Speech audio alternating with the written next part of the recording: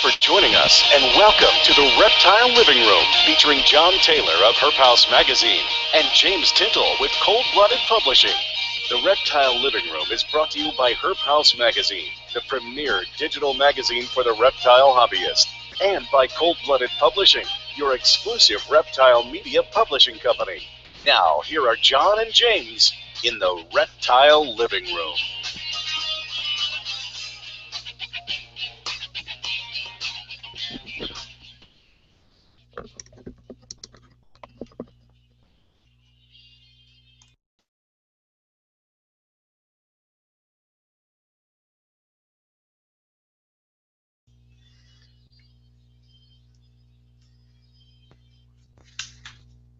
Good evening, and welcome to another broadcast of Reptile Living Room. We're the only independently produced and distributed live reptile broadcast available today. Each week, we bring to you a specific panel of herpetoculture and herpetological respondents to discuss the various aspects of our community and current events impacting and affecting herpetoculture and herpetology. Reptile Living Room also brings modern-day technology to our community through an interactive platform. Interact with our hosts, guests, and other like-minded individuals on the Reptile Living Room YouTube channel live during the show.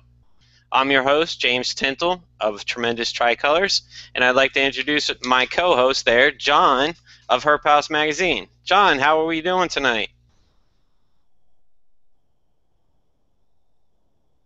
John, you there? Well, I guess John's not with us tonight. I think he, where'd he go? Anyway, besides John, we have Chad, our executive producer over there. Say hello there, Chad. How's it going, everybody? How you been there, Chad, while we're waiting for John to get his technical difficulties all set and worked out over there? I've been wonderful. Been helping my buddy set up some new cages today for...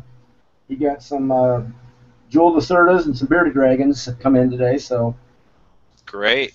Set cages up all day. That sounds like fun. Oh yeah. So anyway, we have an actually interesting show today, but before we get into our panelists and our guests on the show, we're actually waiting for a couple to join us. I want to visit our sponsors a little bit. We actually have one of our sponsors is actually on our show tonight, Rachel Winchin of Happy Gecko Sticky Situation. And Rachel, I think I got it right this time. Did I do it correctly? You sure did. All right. Finally, after about 7 weeks of saying it, I think I got it correct. I laugh every time too. Almost as bad as Daniel Parker and the Sunshine Serpents. So, tongue twister. Anyway, so we got that, and oh, there's John. Hello. Glad you could join us tonight there, John. Jiminy Christmas. Google all of a sudden just like completely freaked out on me and decided, no, we're not going to let you do anything. And I was like, oh, well, that was okay. Well, I'll just restart and hopefully they'll figure it out. Well, hi. Well, good thing you have a co-host like me to help you out with the intro. Yeah, no kidding. Jeez. Boy, oh boy. So, how much of this did I actually miss? Not much at all. We were just getting into the sponsors. I had to do the tongue twister of Happy Gecko's Sticky Situation for Rachel. So I got that one down pat tonight. Awesome. So it wasn't like my rocket intro or the Daniel Parker Sunshine Serpent? Yeah, Sunshine Serpent? No, yeah. Not at all. So who else do we have for sponsors tonight? We have Reptiles Express, Reptile Shipping. Express, for sure, Reptile Shipping. We actually did some comparisons. For those viewers that are actually listening, or watching rather, we did some comparisons today on a question that was posed to me. I won't go into company names. I'll just say if you find the post that this is regarding, it's out there. It was asked of me why that certain person should ship with Reptiles Express. My immediate answer was customer service is known for Reptiles Express. to be well above and beyond anything we've ever heard of. And then they said, well, other companies are offering this coupon. Does Reptiles Express offer that coupon? I told that individual I would look into it. I have yet to look into that. I have to get an email over there yet. However, we did some comparisons, and with those comparisons, even with the competitor's coupon, Reptiles Express was actually the same price after the use of the coupon. If not cheaper in some If not circumstances. cheaper in some cases. Yep. So, there you go. Reptiles Express, check them out. We also have Digital Aquatics, the Herp Keeper, which we're going to be reviewing in a photo blog soon, as well as Blue Maestro and Kirsten out at Blue Maestro. And Awesome. I'm sorry? The Tempo device, yes. The Tempo device. Yeah, it's an awesome thermometer, and the one that Jimmy has actually does humidity as well. No. Review Not on yet. that.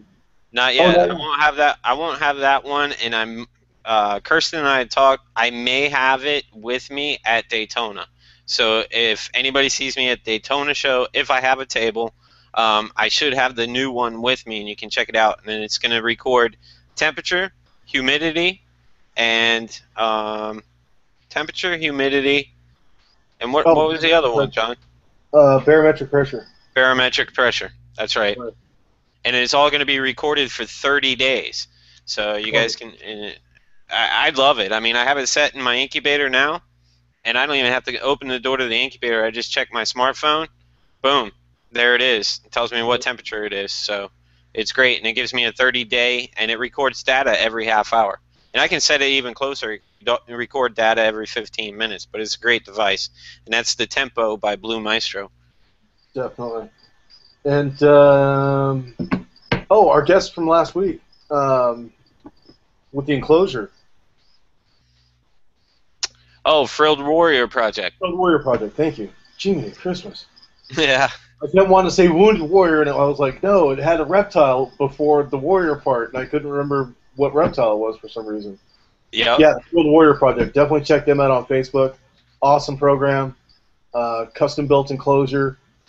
And basically, it's the enclosure, the animal, the whole 9 yards.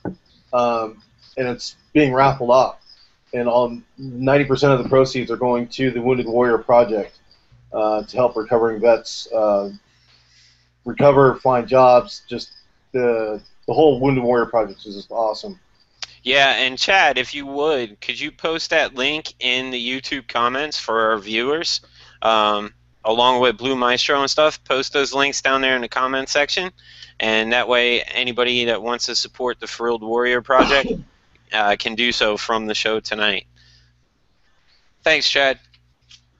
All right, and of course, check out Herp House Mag. We are coming out a little bit late on the July issue. We had some minor delays. Slackers. With getting ourselves moved and resituated and everything else. So Herp House Mag is also a sponsor. It will be out soon. Who else do we have for sponsors, Jimmy? Well, we could throw in Tremendous Tricolors. There's the logo right there. So we can throw Tremendous Tricolors in tonight, and also Cold Blooded Publishing. Cold Blooded Publishing, we have the Guide to Honduran Milk Snakes book out, and Tremendous Tricolors. If you check out my Facebook page, I am just overrun with babies the past couple weeks. Hopefully I can get to pictures tomorrow. Sorry for all the customers waiting. I should have pictures and sexes up all the animals hopefully tomorrow, if time allows me to do so. Yeah, what was the message count this morning? 100 and something? Yeah, something like that. Everybody busting my chops about getting these pictures up. They're all waiting to see what they look like. That's a good thing, though, right? Yeah, absolutely. That's for sure. So. All right. So basically, just kind of jumping right into the show here. As far as tonight's atmosphere, as far as the whole show is concerned, we're not really doing the panel discussion tonight. It's more of kind of relaxed atmosphere. More of like you're joining us in our living room, having coffee with our friends, talking about the what-if situation of disasters. We've all encountered them. Some of us have encountered more than others, but we're all going to talk about, disaster preparedness. What do you do in an evacuation situation? And look at it from all aspects as far as, fire, flood, blackouts, brownouts, you name it. Tornadoes, hurricanes. Yeah, exactly. Blizzards. Blizzards. Icebergs floating through your house. Oh, that only happens in Canada. Right. So, do you guys have polar bears up there? Oh, see, and Rachel, man, she's got tsunamis up there, up in Oregon. Jiminy Christmas. Tsunamis and mudslides, right?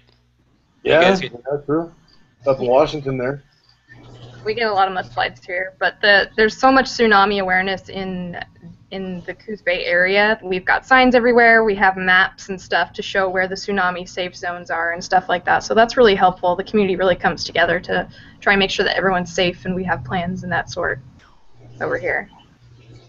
But yeah, tsunamis are I'm just outside of the tsunami zone, so we're just safe. Luckily, we did that before we moved. We checked to make sure that we were in the tsunami safe zone before we moved, and that was pretty important to us because it's pretty close. They happen. It's about that time for them to happen anyway. So I've never ever witnessed a tsunami in any time. I say grab the surfboard. Let's go. A lot of people do during storms, and when we had that back when Japan had that tsunami, we had a huge tsunami warning here, and people didn't go to work, and everyone. I was working at the bakery at the time, and I would be at work at 4 o'clock in the morning, and I get up. I haven't heard the news or anything yet. It's 4 in the morning. I didn't even know there was a tsunami. And I get to work, driving to work, I'm like, what's with all the traffic? Everybody was taking their RVs out of the area. It was crazy. And then there were the crazy people that were down at the beach, trying to watch the waves. It was pretty nuts. So now, as far as our guests tonight are Rachel Winchen, as Jimmy had said, and Jimmy, did you introduce Chad or Becky at all, or? Well, everybody should know Chad by now. He is our executive producer and has been on the show since the first one. So sorry if nobody knows Chad, but let me introduce Chad one more time. Chad Burns, our executive producer. I had to tie him in because you were having technical difficulties, so I had to put him on the spot tonight. And then Good for Chad. Our other guest is Becky Billard of herphousemagazine.com. She is the content manager for herphousemag.com. And welcome to the show, Becky. Thank you. And unfortunately, we had 2 other guests that were planned tonight. Both so far having technical difficulties. Tom Crutchfield and Bill Rulon Miller. Shout out to both those guys. Hopefully Tom will be able to chime in here shortly. But so we'll try to get those 2 guys on as well. Yeah, for sure. Now, as far as the natural disasters, Jimmy, have you ever, because you originally grew up in New York, is that correct, or New Jersey? Yeah, I grew up on Long Island, on the North Shore of Long Island. So, of course, up there, I mean, you have the winter blizzards and the occasional tropical storm or hurricane. I wasn't up there for Superstorm Sandy, thank God, but so we did have the occasional storm, but the whole time I spent there, really there was no major natural disaster while I had animals.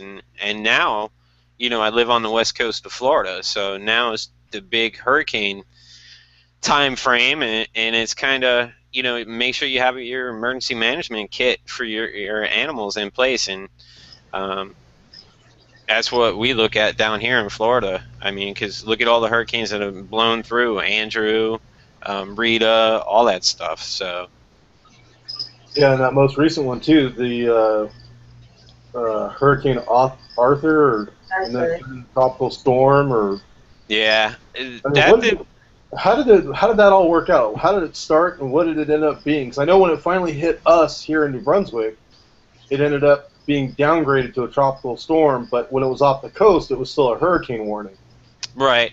Well, Hurricane Arthur actually started just off the coast of Florida, and it was a tropical storm, tropical depression, tropical storm for a couple days. It didn't become a hurricane until right before it hit the Outer Banks of North Carolina, and actually skirted the Outer Banks as a hurricane in North Carolina, and then really gained speed up towards your area, John. So really, North Carolina would have been the ones really get, the major effects. We didn't feel too much on the west coast of Florida. East Coast had a bunch of rain, which is pretty typical for Florida this time of year. But North Carolina would have felt the hurricane effects, and definitely there was some electricity lost, and I didn't see any major flooding, but some minor flooding as well. Yeah, we had some flooding around here, and definitely some power outages.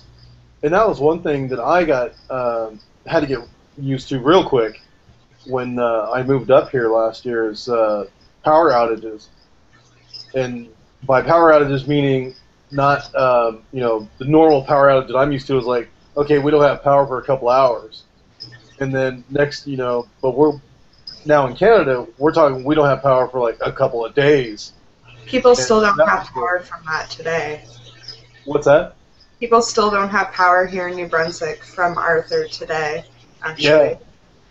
Yeah. And that's going on, what, 5 days? Yeah, it's kind of crazy. But there was, I think, in our province, like 100,000 people without, which doesn't seem like a lot to most people, but that's probably half of our province. Wow. Yeah, So, now, talking about preparedness, how do you, what do you do for your collection, Jimmy, as far as, if you had to, a moment's notice to, get underway? right. Well, living in Florida, you have your power outages. Of course, typically they come with tropical storms, sometimes with thunderstorms, but typically with tropical storms and hurricanes, we'll have our power outages. Of course, with a hurricane, and if it's a higher category hurricane, we really have to be prepared. Back in 2004, we had Hurricane Charlie, which was scheduled to actually come right through my area, and actually went in south of us. But since that storm, I've really put in a good management system for my collection because it has grown so well, so large.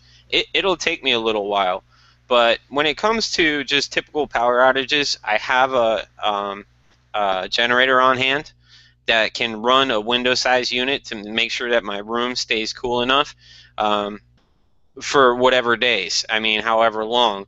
At least the snake room will stay cool enough where the snakes won't overheat, or if I have eggs, like I have eggs this time of year, that they won't reach up into the 90s. So, of course, I have a generator. Now, to prepare for a major storm, I have snake bags, deli cups, and everything's marked. So on top of, I have everything in a rack. If anybody's seen my snake room, I have racks. On top of the rack, I have a shoebox that has all the snake bags, and all the snake bags are labeled with all the snakes inside the rack. So all I have to do is pull the shoebox out, pull the bag out, put the snake in it, tie it up, put it in a box. It'll probably take me about 2.5 hours to bag up everything in my room, not including babies that have hatched. I can bag and box everything up. I keep large boxes on hand that are already pre-labeled or have my return address on them, and they're labeled for a buddy up in Tennessee. And I have it all pre-worked out. So if I have a Category 3 storm, Category 4 storm, or even a Category 5 headed anywhere near my direction, they will be bagged, boxed, and shipped immediately. And up there in Tennessee, I actually set him up with temporary containers for everything. So I can drive up there and, take care of everything that needs to be done, or he can just temporarily set them up for a few days before bagging them and boxing them and then shipping them back. So that's pretty much how I have it handled for a major event like a hurricane. Yeah, that's just insane, brother. But you do have quite a, also quite an extensive collection too. You know, and that's the thing. I think when I look at a lot of the major breeders today, is it makes me wonder. You know, gosh, they have, you know, how many thousand snakes? What, you know, earthquake? You know, like a, you know, act of God, like we're talking about. You know, Yeah. how do you? It's like, if it came down to it, could you make the decision of, okay, I've only got X amount of time, which ones do I save? And it's like, wow. You know, do you start counting? You know, do you start looking at monetary value? I mean, how do you make that discrepancy? And Well, you know, in my case, in the short term, so let's say maybe it's a rare tornado or something.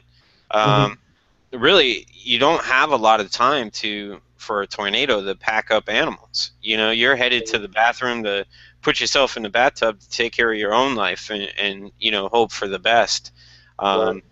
So it's the longer term ones or the after events like losing electricity for days on end or something like that Right. that you can prepare for. But you know, for earthquakes and tornadoes where you only have maybe a few minute warning, if any, it's kind of, you know, your life's a little bit more important as far as I'm concerned. Yeah. Sure. But you know, the one thing is everybody should have a plan, especially, you know, during hurricanes or like on the West Coast, tsunamis, where you have, you know, a few hours, or wildfires in California. John, you lived in California with the wildfires. You know, you may only have 24 or 48 hours to evacuate. So you have to make sure that you're able to pack them up and get them out of there and have a spot for these animals, especially when you have a large collection of, you know, 100 plus animals or 50 plus animals. You need to have that all in place, and that's for the animal's safety and for the animal's benefit, and because you don't want to just get up and leave them there. Yeah, I remember when I was doing the original Euromastix breeding, and I first got into Euros and Beardies and, you know, the leopard geckos and stuff like that. And I had about 50 species of animals on, you know, second floor apartment in California, earthquake. You know, it was like we had enclosures bolted to wall studs, and yeah, needless to say, that apartment manager was not happy with the reconstruction projects that we did to ensure the safety of our reptiles. So we ended up paying a little bit more on the exiting deposit than we probably should have. But our reptiles were safe. Well, you know, that's what the main concern is too, right? Is to make sure that your own safety and then Yeah. that your pets are safe. I mean, a lot of us reptile owners actually have four-legged pets too, as well, or birds, or, you know, even outside. You know, a lot of us down here in Florida keep turtles, tortoises, stuff like that outside. And when big natural disasters like that come, you know, you have to secure those animals and make sure they're safe. I mean, you know, very rarely here on occasion we do have, you know, freezes here in Florida.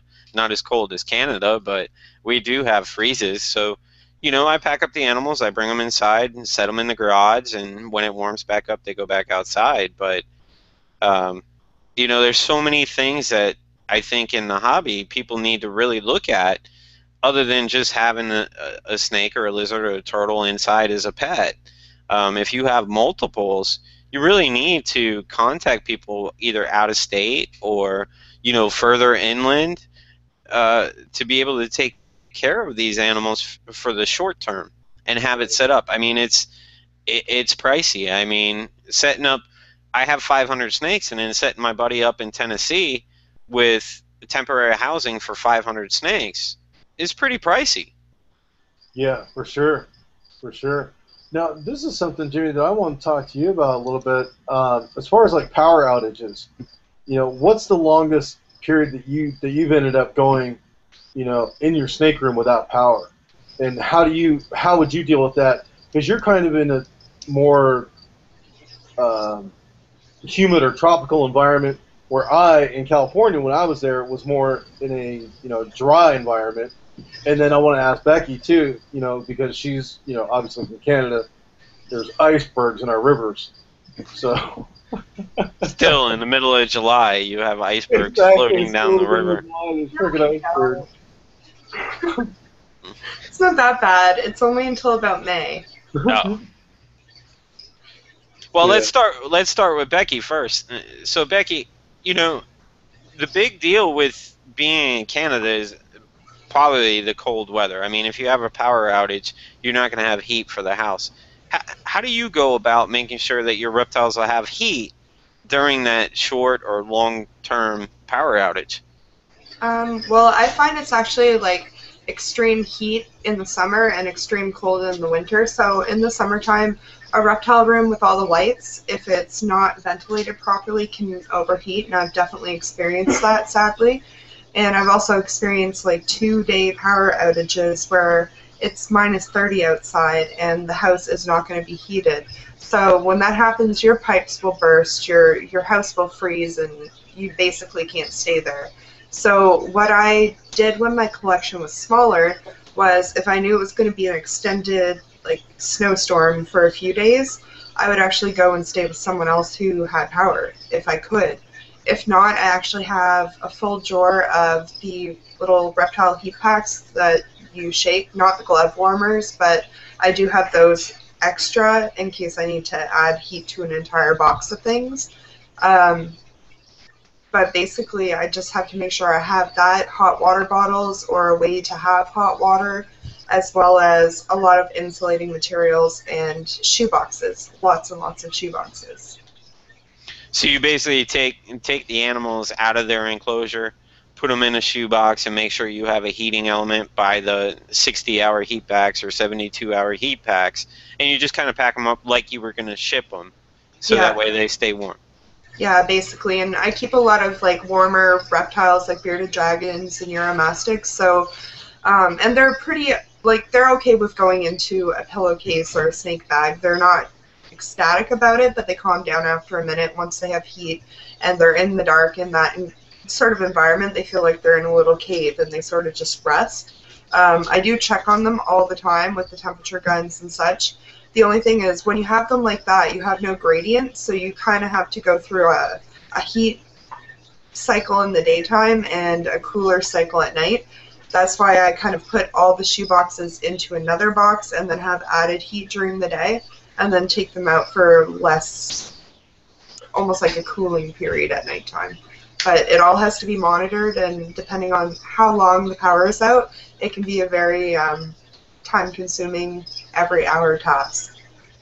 Now, after a day or two, now you're saying that you take them out every couple hours. You actually unpack them and take them out, or?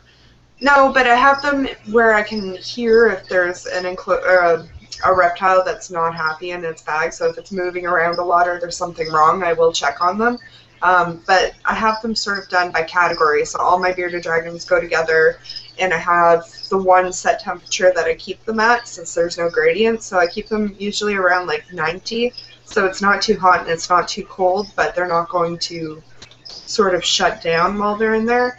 And then I have things that need cooler temperatures aside. Uromastyx need warmer. So I can sort of monitor every hour or two the whole area at once instead of just each individual box. Right. Now, how do you offer water, like every day or two, or? Depending on species, yeah, I would. Okay. Now, you don't feed them at any time during this. No. They go on fast as well. Yeah, and it's kind of unfortunate because certain things, if you're trying to get them to put weight on, like I've taken in rescue animals, those ones are sort of the ones I would make sure that I'm always checking and maintaining their needs, that I have some way to keep them outside of their box that I have them in. So if they need any sort of medical attention, dosing with calcium, anything like that, that I can sort of monitor it. But they still have to be kept warm, so that's kind of the biggest concern, is to keep them warm and keep them in the dark so that they're not too stressed in the process, because it's not easy on them no matter what. And it's not easy on an actual keeper either. I mean, it's a very stressful situation for you as well. Yeah, for sure. You just want to make sure that their body systems don't start to shut down and that they don't become so stressed that it's hard to sort of reintroduce them. It's almost like restarting your entire collection when it's a 2-day power outage. Right, right. Well, let's move along to actual Rachel, because I want to get some information. Now, Rachel, you keep cresties, right? Crested geckos? Yeah, I've got 12 crested geckos, and well, I have 10 species of geckos. Well, So. you have some that actually come. Now, cresties do they need higher humidity than the others, or are they a dry species as well? They're a very humid species, between 50 and 60. During when I miss them, I try to get them up to about 80 to 90, and then during the day you want it to drop down to about 50, 60. So they need actually a humid cycle. Okay. So say you come into an emergency situation. How do you keep that higher humidity for those animals? I have deli cups for everybody, and if I've never actually had an emergency situation that I've had to take any action to try and help my animals, but what I do is I have my little deli cup. I have a little kit that I have with deli cups, paper towels, mists, the misting bottles and all that stuff with all the water solution, all that. In case there is an emergency situation, you just take the punched deli cups, they've got little holes in them, and then you put the paper towel in, moisten that really well. If it's a day or two, they should be okay with not super high humidity. As long as they have water to drink, they're fine. So I just mist them and change their paper towels every day because it's not fun to sit on the same paper towel. But yeah, little deli cups, no big deal for them. And the same thing as what Becky does. You keep hot packs on hand. Yeah, I have heat packs, cool packs, because the cresties are a little bit more susceptible to overheating. If they get above 82 or 83 degrees, they can get heat stressed. So I do have cool packs, and I actually use a cooler if I need to do any temperature changing for them. With the cool packs or the heat packs, I have a cooler that holds the temperature a lot better with probe gauges and stuff to monitor temperature. And that's where the Blue Maestro Tempo comes in really handy too, because you can just put it in the box, and you won't even have to open the box to really do the air exchange. You can actually look on your smartphone and say, oh, okay, it's cool enough, I don't have to change anything, or hey, it's warm enough, I don't have to change anything. So I figure I'd plug that for Blue Maestro again, but yeah, that would be really cool, actually. But it'd be like an essential for every emergency kit, basically, going forward. It has to be. Yeah, and the unit is going to be great because it's going to do humidity, barometric pressure, and also temperature. So you won't actually have to open up a packed up box. Like I pack everything in a styrofoam box and a styrofoam lid to keep it all temperature for the short period of time, and you just throw the unit in there and you can record it.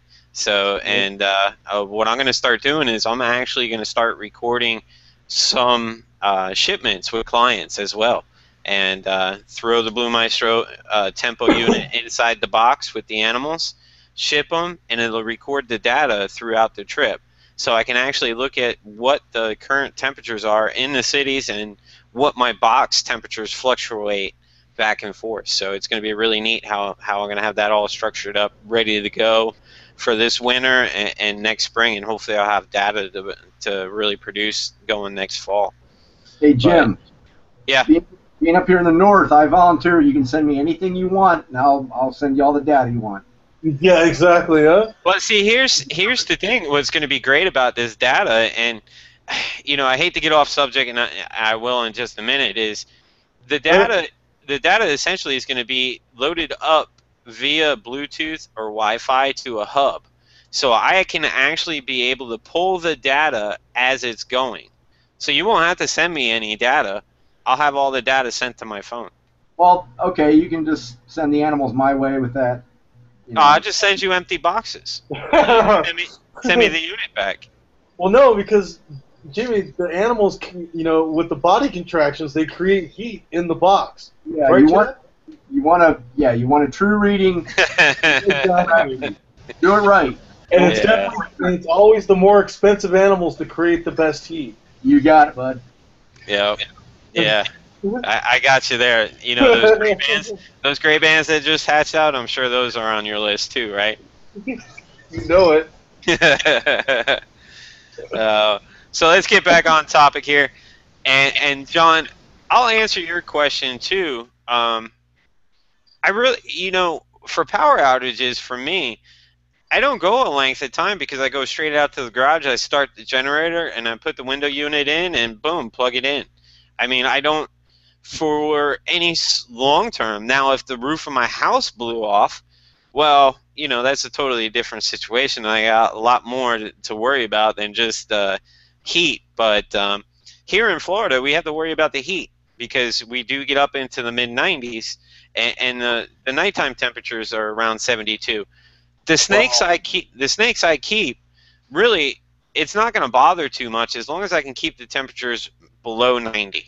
I don't want to get them too high above. They'll be able to take short periods of time in the low 90s, but it's going to cause a lot of stress for the animals. So as long as I can keep them below 90, I'll be all right. And a single 5,000 BTU window unit and a single generator, running that window unit, I can get my room down to 72 with it.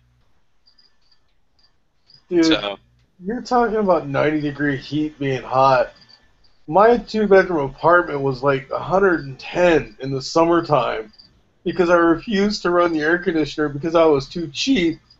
And that actually plays to something else that I wanted to bring up, which I'm bringing up in my newest article in Herp House Mag on living with reptiles and moving, which also actually Rachel wrote about for Reptile Apartment just recently about moving with reptiles, which was an awesome article. Definitely check out. Picking animals that fit your actual your habitat, as it were. So in other words, because I lived in San Diego and I knew that my apartment was constantly at 110 during the summertime, I already knew I would never own a crested gecko in my life because they're not going to survive over 90 degrees for more than a couple days. It's just, and I'm not going to, air condition an entire room and run up my power bill to $200-300 to keep a couple of geckos. So I ended up, Uromastyx, bearded dragons, all the dry area species. That's what I would keep. The most tropical species I ever kept was actually milk snakes that were old breeders that were actually donated to me by Robert Applegate. He gave me a couple of his old breeders for the, I want to say it's Meristics, and you probably going to correct me, the coloration for the king snake to coral snake. Is that the Meristics, Steven? the coloration? Yeah. Well, yeah. Okay. I mean, it is part of the Meristics, systematics of the reptile itself. Yeah. Yeah. Okay. Because that's why he donated them to us, as we were showing the kids, a coral snake, red to yellow, milk snakes, red to black, whatever. But that's why he donated those, and those were the most tropical ones I kept. Was the Honduran milk snake. But everything else was more of a dry species that I kept. Have you been that way as well, or being aware of the environment that you're living in as far as what you keep? Yeah, to a certain extent. Now, I keep a lot of mountainous snakes that typically don't like anything above 82.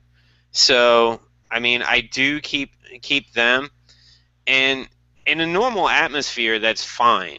But they will be able to take short-term, heat.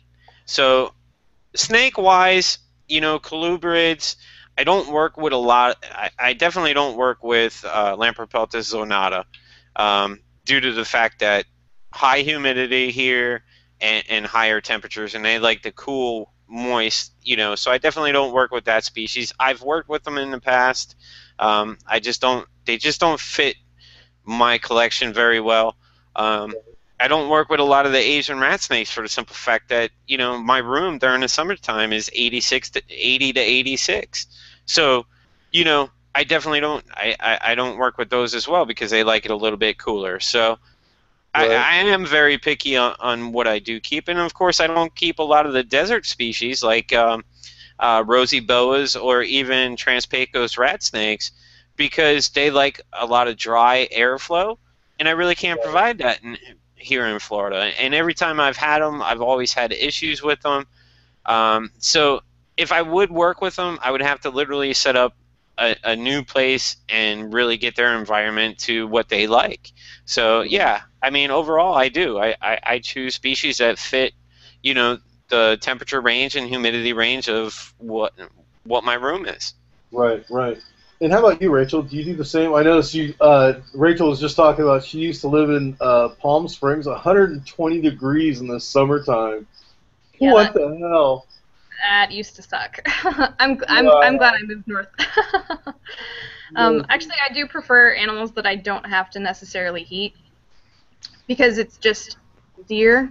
The crested geckos are really great for that. I mean, my herp room is set at an even 72 to 75 degrees, and that's the only room that I actually heat in the house. The rest of our house is about 65, and that's fine for us. We just wear extra clothes.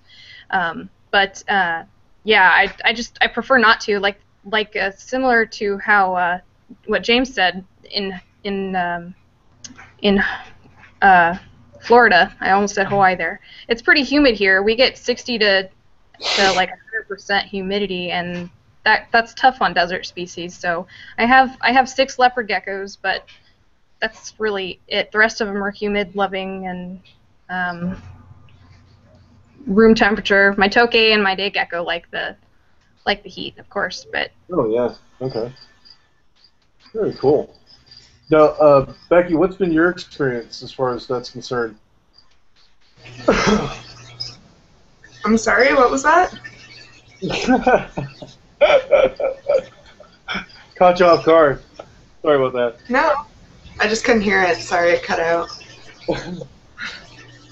Oh, 1 second, chat.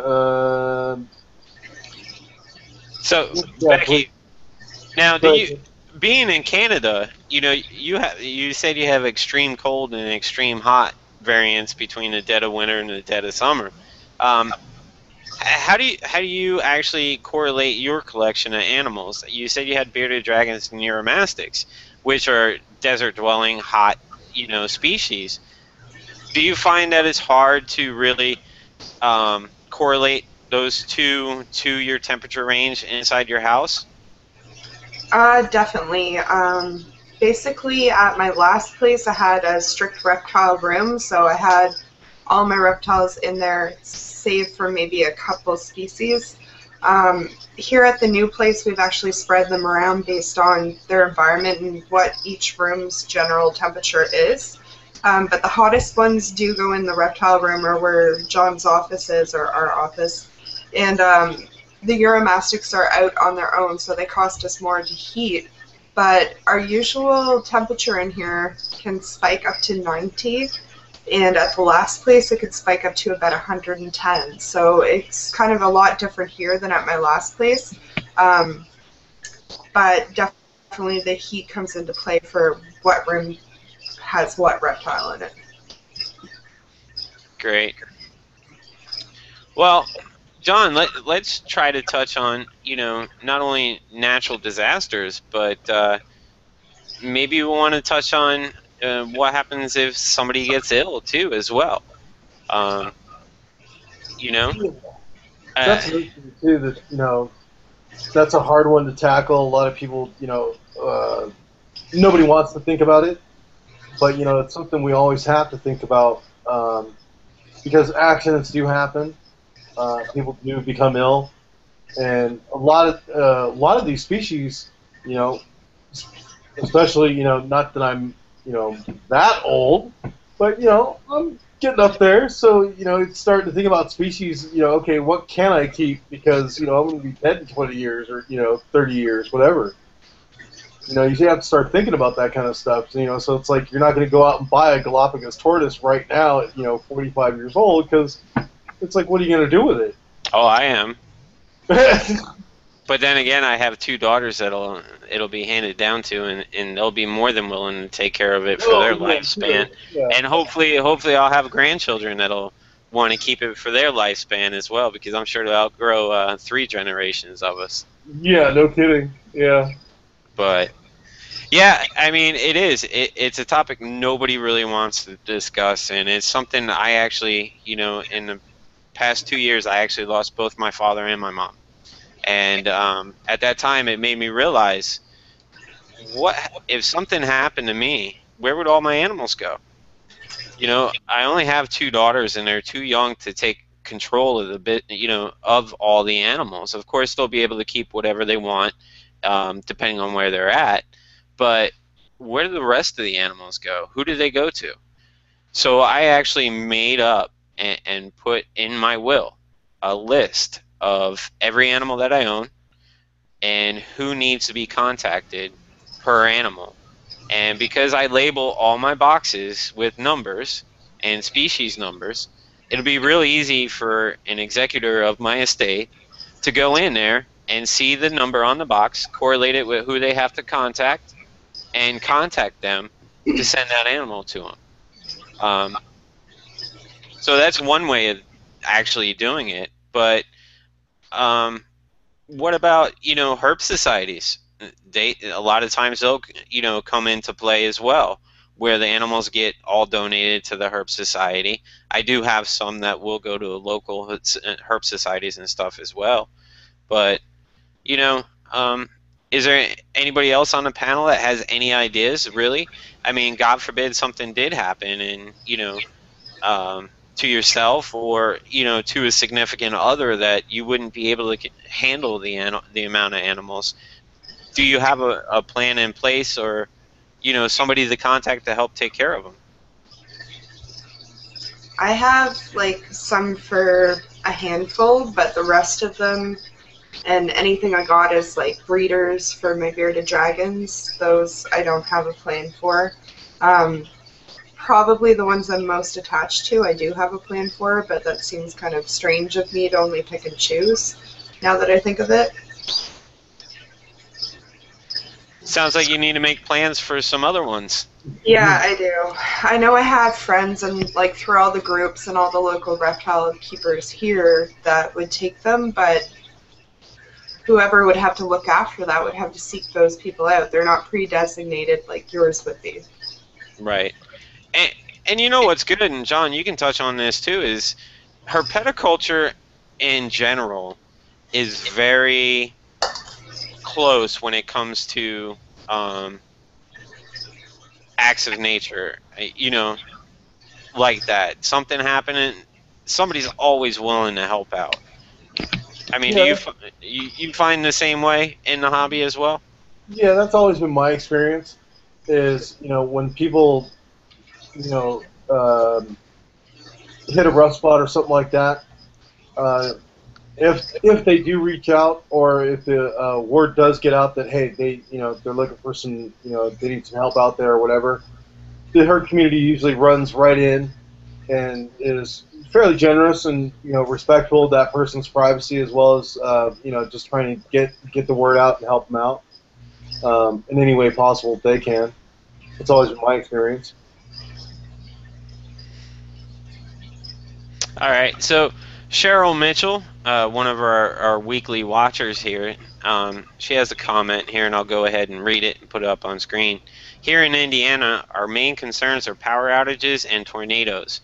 For power outages, we have loads of ice packs in the feeder freezer. We also use those for demos on very warm days.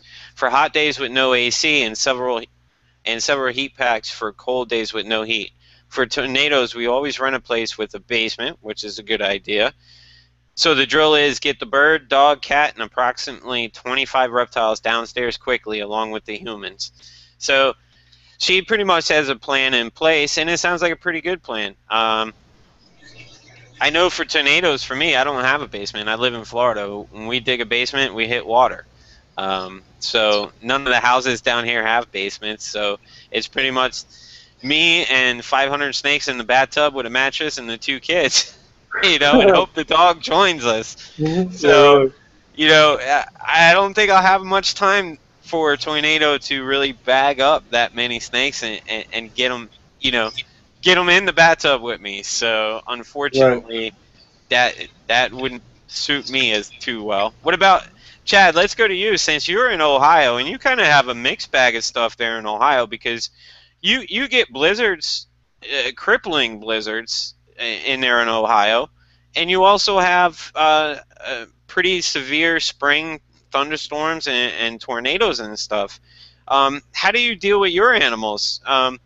Because you guys up there are pretty temperate time, temperate kind of climate. So how do you really put everything in perspective with your collection? I always have hot water bottles, many of them that'll keep the heat for a while. I've got a lot of candles, and if you go on YouTube, there's a way to make a space heater out of candles and clay flower pots. It retains the heat, So there's ways to heat things if the power goes out. I've got a generator in case of emergencies too, but if something goes out and you can't get gas from the pumps, the generator's only going to be good as long as you can get fuel. So I've got a lot of backup plans and everything. So it's well, good. And there's another little trick. You and Becky had mentioned hot water bottles, which I kind of find strange because I don't need to keep it hot because usually here in Florida it's warm enough. My trouble is keeping it cool.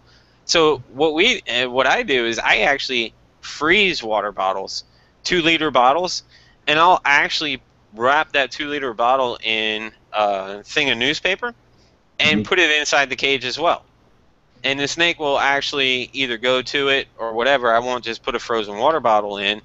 I know guys out in California, and John, maybe you would have seen this too as well, is guys in California in the snake racks, they would actually line the top of the rack where they were with frozen water bottles, so the cold air sank into to keep them cool enough during the summertime. You'd be amazed how much the temperature will go up in a room with just a couple candles and a pot of water over it. That water heats up, creates humidity. The humidity holds the heat into the room, and it keeps the heat in there better. So there's a lot of little tricks you can do to keep it warm. For sure. Thanks for the invention of heat packs. Yeah, no kidding, huh? And actual cold packs too. I mean, I use cold packs during shipping from here during the summertime here in Florida, and they actually have ones that lay flat, and you just soak them in water, and then you put them in the freezer, and they swell up. You put them in the freezer, and then you just throw them in a Ziploc baggie and put them in a box when you ship the animals. So I have plenty of those as well, but nothing to really cool a whole entire collection. I did see. I don't know if any of our audience actually tried it out or not, but I did see a way to cool rooms with the use of a styrofoam cooler, a solar panel fan, and a couple frozen water jugs. And I've never tried it, but I actually have a couple. I've been saving my styrofoam mouse boxes that I get all my mice shipped in. And I'm actually going to try it out because I just found a solar fan, and I'm going to actually try it out and see how cool I can get my room this wintertime or this summer just by using 2 frozen water jugs, that solar fan, and a cooler. You can actually use little CPU fans too, the little 12-volt ones. They can run all the time, not use hardly any energy, and they'll draw the cold air out of them. Well, they sell now. Everything's so solar now. They do sell a 12-inch fan that has a solar panel attached to it. Oh, okay. I didn't know that. So you just stick the solar panel out the window, and the cord comes right in, and it goes right to it. So you don't have to have a 12-volt deep cycle battery or anything like that or converter or anything. It's just a 12-inch fan with an actual solar panel. Oh, that's cool. John, do you know of anybody that actually used that system? No, I haven't yet, but I'm really interested in it. I'll post a couple of the YouTube links up on Reptile Living Room Facebook fan page. Yeah, for sure.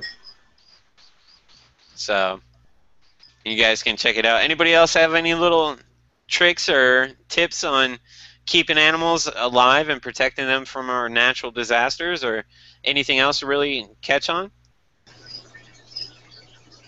Well, I would say probably if you're going away, to make sure you have somebody checking your room more than once a day. I actually didn't expect it to happen, but I had a Brazilian rainbow boa that was in my reptile room, and one of the fans gave out that was keeping the air around like 82, I think it was. And because of that, that room spiked over one of the hottest days of the summer. It had to be, but we were out of town. And by the time that person checked that night, it had been too hot all day, and my boa had passed. And that was a pretty big wake-up call for not having some form of, I guess, like what the Tempo does, basically, a monitoring system, so that if somebody wasn't there at all times, they would notice and get an alarm as soon as something went kind of out of control. And that would have saved my snake. It was just under a year old. I just got it. It was quite upsetting. Wow. Yeah. Sorry to hear that. Thank you. Well, it can happen, though, in the heat, and it can happen fast. Like, I know, Rachel, with crested geckos, they can overheat in just hours. Sometimes if it gets, I don't know, maybe 93, that's enough to kill a cresty, basically. And it happens fast, and you don't even notice, basically, unless you have a backup system. Yeah, with the crested geckos, there have been several people that have been gone at one of their coolers had malfunctioned in the room, and they would lose their whole collection just because the crusties are very sensitive to over 85 especially. Exactly. So you get a hot summer day, and it's like 92 to 95 in there, and you're gone, even for a day at the beach, you're gone for 4 hours. That's enough to cause such heat stress in them that it's too late. And even at that, like if you were to catch them at that, they'd have been so hot so long they could have damage to them. So, got to be careful about what stays in which room and how many times it's checked a day, basically. Yeah, for sure. Now, Chad, speaking of emergency situations and, and stuff like that, you've had to deal with some emergencies in your reptile collection over the years. Do you want to talk about that a little bit? Or would you mind talking about that a little bit, I guess? Yeah, 2012, February, it was a real cold winter. I had all my animals, I had them on heat tapes, but I had all my ball pythons in a cabinet, basically to retain the heat a little better in the basement. It was an insulated room. Unfortunately, one of either the heat tape malfunctioned or the thermostat malfunctioned, and it burned through the bottom of one of the tubs. And since they're all in an enclosed cabinet, they basically smoked out my whole collection. I lost my whole collection within a week. There was only 12 snakes, I think it was right now, but 12 hand-picked that I'd raised from babies and getting ready to breed the next year. So I stayed out of the hobby for about 6 months and finally got back into it with some help from friends, who talked me into getting more animals again, not giving up. But yeah, it was a rough one, for sure. Yeah, no kidding. You just never know what. Now I keep more smoke detectors around. There was, I just happened to catch it when I was down feeding, and checking on them. Right. And that's a big issue with the, smoke detectors, in case of fires. It's kind of like almost like you were setting up a child's room. It's basically how we have to think about our reptiles and our pets. Because just like a child, they don't have any, they don't have opposable thumbs to even react to any, emergency that they might encounter. So, we've got to get these warning systems set up and things like that. Yeah. Jimmy, as far as what other type of warning systems are out there, do you know of any, Jimmy, as far as what might impact a reptile collection? You know, Concern? other than like regular household alarm systems, to contact via cell phone, I was talking with Kirsten over at Blue Maestro, and they're actually working on a system that'll actually, their temple will actually send the data and be able, if it reaches a peak or a set level, it'll actually contact your phone for you. There are actual fire retardants and stuff that are mobile. So if there was a fire, that they would actually, you could centralize it to your room versus the house or whatever. I know some people keep their snakes out in the garage or out in the shed where typically there isn't any, fire safety stuff. It's really tough.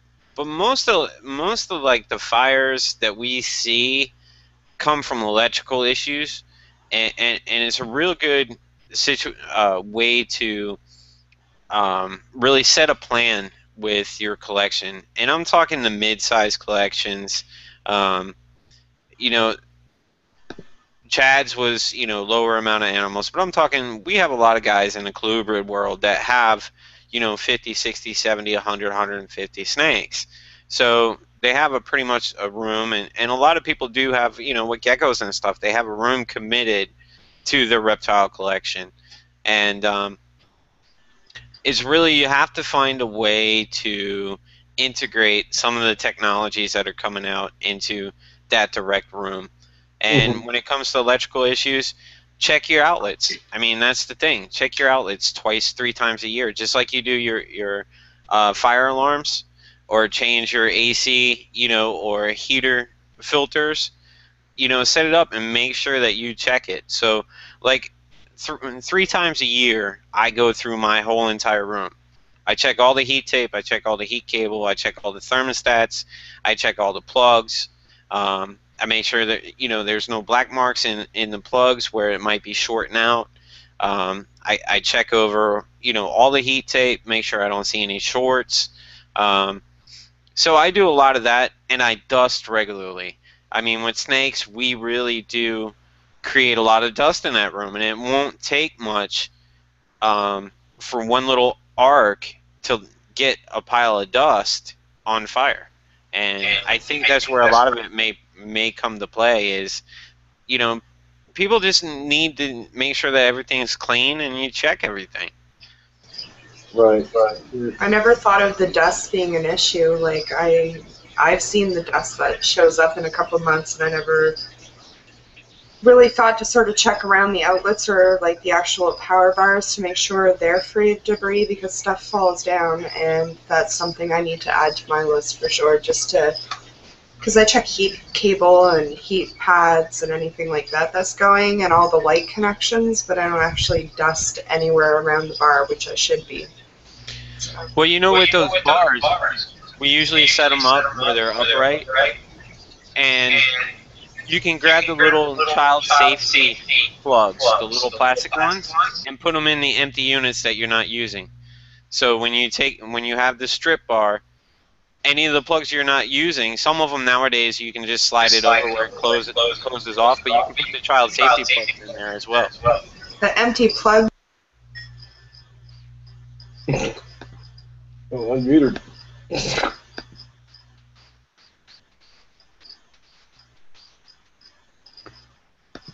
Chad, you're talking and nobody can hear you. Go, Becky.